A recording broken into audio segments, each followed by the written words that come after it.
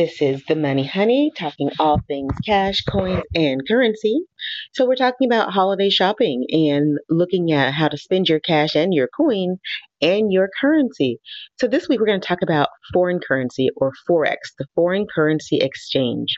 This is probably one of the lesser known exchanges out there. People are used to the NASDAQ or the MX, or they talk about the foreign markets or the Japanese markets, the London markets, but there's a little known market to most average consumers called the Forex, and this is foreign currency market. Did you know that you can buy and sell foreign currency and you can actually trade it on a market and make money off that currency? Happens all the time, every day in places big and small. So this week we're going to talk about what Forex is and why it's important to know about it and how it actually affects your cash and currency and what you can do with it.